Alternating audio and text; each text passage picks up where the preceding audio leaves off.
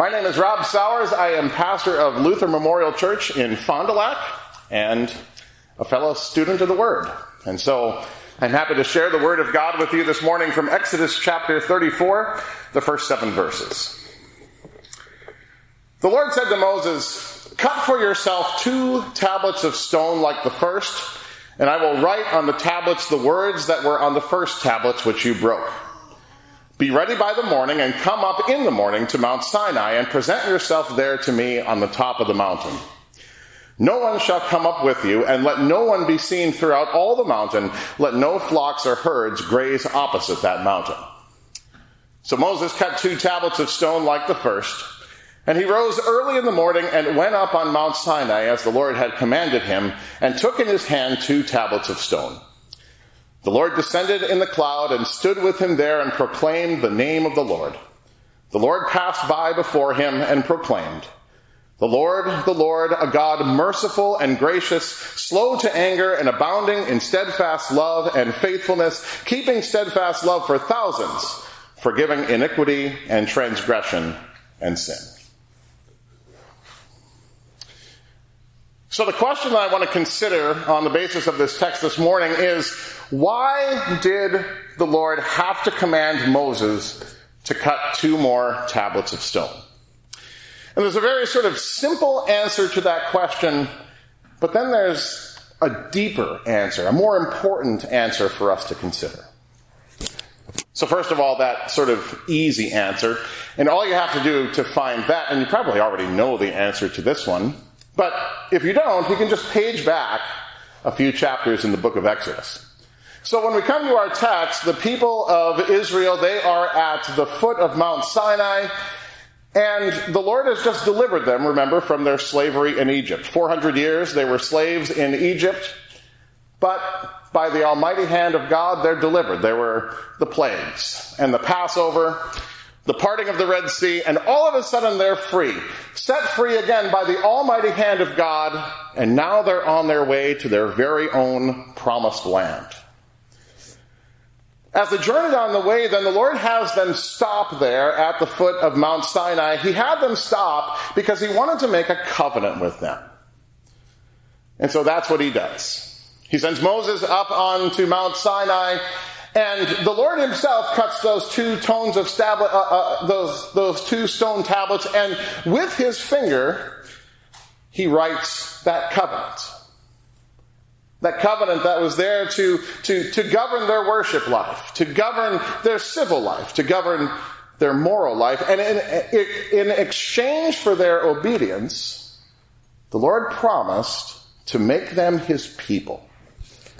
They would be a chosen people. They would be a holy nation. They would be a people for God's very own. They would be that nation through which the Savior of the entire world, the Savior of all nations, would come. And so with these 2 tablets of stone then that God had given to Moses on top of that mountain, he makes that covenant with them, literally inscribing it again with his own finger. So what happened to those 2 stone tablets? Well, we have a little bit of a mention of it in the text that I just read, but you probably know that part of the story already. So you remember when Moses was coming down from that mountain 40 days after he had gone up, and as he's coming down the mountain, he hears celebration, right? He hears worship. But they're not worshiping the God that had just delivered them from their slavery in Egypt. No, they're worshiping a golden calf that they had fashioned, that they had said, "Here is the God that led you out of Egypt." And so you think of Moses coming down from the mountain with his commandments on those stones, the very covenant that God was making with his people on those stone tablets, and they're already right there breaking the very first commandment, that they should have no other gods before him. And so you remember what Moses does. He takes those tablets and he breaks them. He throws them to the ground, shatters them in a million pieces. And you could have given the people there all of the time, you could have given them all of the space, and they never would have been able to put that covenant back together again. And it really is such a vivid picture, isn't it, of exactly what the people of Israel had done. God made his covenant with God's people, and the Israelites had broken it. And so the easy answer then to the question, why does God have to command Moses to cut 2 new tablets of stone? Well, it's because they broke the first one. But again, there's a much deeper answer to that question. A much more important answer for us to consider. Why did God have to command Moses to cut those 2 new tablets of stone? He didn't have to. He didn't have to. But that's the point, isn't it? He didn't have to. He could have left the Israelites with that broken relationship, and he could have taken away all of those promises too, right? Not a chosen people anymore, not a holy nation, not a people belonging to him, all gone. The Savior, the nation through whom the Savior would come, forget it. Over.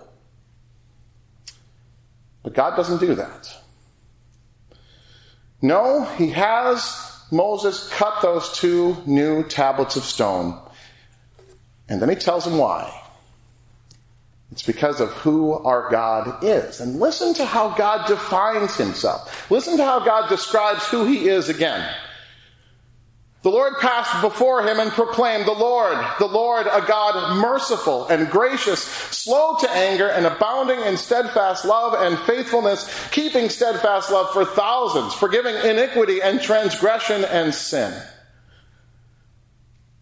The real reason the Lord had Moses cut those new tablets of stone is because God loves his people. It's because it's all about who he is. It's because God wanted to renew that covenant.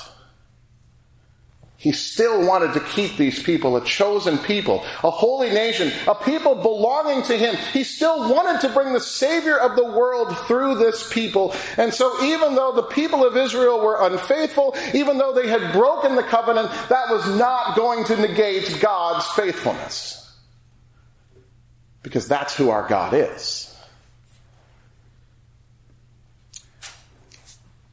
When we wake up in the morning then, the situation that we find ourselves in is not so dissimilar from the situation that Moses found himself in when he woke up that morning that the Lord called him up to the mountain again, called him to cut those 2 new tablets of stone. You think about the commandments that the Lord has given us, right? Those commandments that govern our relationships with him, our relationship with him, that govern our relationships with one another. And you sort of think through those things. The Lord gives us his covenant, and he tells us to love him with all of our heart, to honor his name, to honor his word, to honor the representatives that he's placed over us, to love people instead of hating them, hurting them, harming them, to keep the marriage bed and every thought pure, to keep greed out of our hearts, to keep gossip out of our mouths, to be content with everything, trusting that the Lord will certainly provide for us. You think of those commandments and you think of how well you have done with that. And you know what we see? I'll tell you what I see. A whole lot of brokenness. Our commitments to God are shattered so often, just like those 2 stones that Moses shattered, never to be put back together again. And God would be perfectly justified to leave our relationship with him shattered forever. He'd have every right to do that, but he doesn't. And why? Because just the way that the Lord describes who he was back to the people of Israel, that is the same God that he is today. That Lord who is gracious and merciful, slow to anger, abounding in steadfast love and faithfulness. He is full of forgiveness. And so even though we break his covenant in so many ways over and over and over again, he remains faithful to us. Our unfaithfulness does not undo God's faithfulness to us. Because that covenant that he has made with us is rooted in that very same Savior that the Lord did indeed bring through his chosen people. That Savior lived and died in Israel with your sins and my sins upon his shoulders. And so that covenant is still good. It still stands. Even in spite of our sin and disobedience, it's still good. Even when our lives are filled with failures over and over again, his covenant to us is still good. He remains committed to us. Doesn't he show us that perfectly in Jesus? Who came into this world to live, to keep all of those commandments perfectly for us so that he could credit us with his righteousness, dying to pay for every single one of our sins, rising again to show us that we have eternal life. That shows God's commitment to you. And that shows God's commitment to this name that he gives us, this description that he gives us. He is indeed a God who is merciful and gracious, slow to anger, abounding in steadfast love and faithfulness and forgiveness. So rejoice. Because of who God is, you are forgiven of all of your sins. And so eternal life is yours. Thanks be to God. In Jesus' name, amen. We'll conclude this morning by singing hymn 742.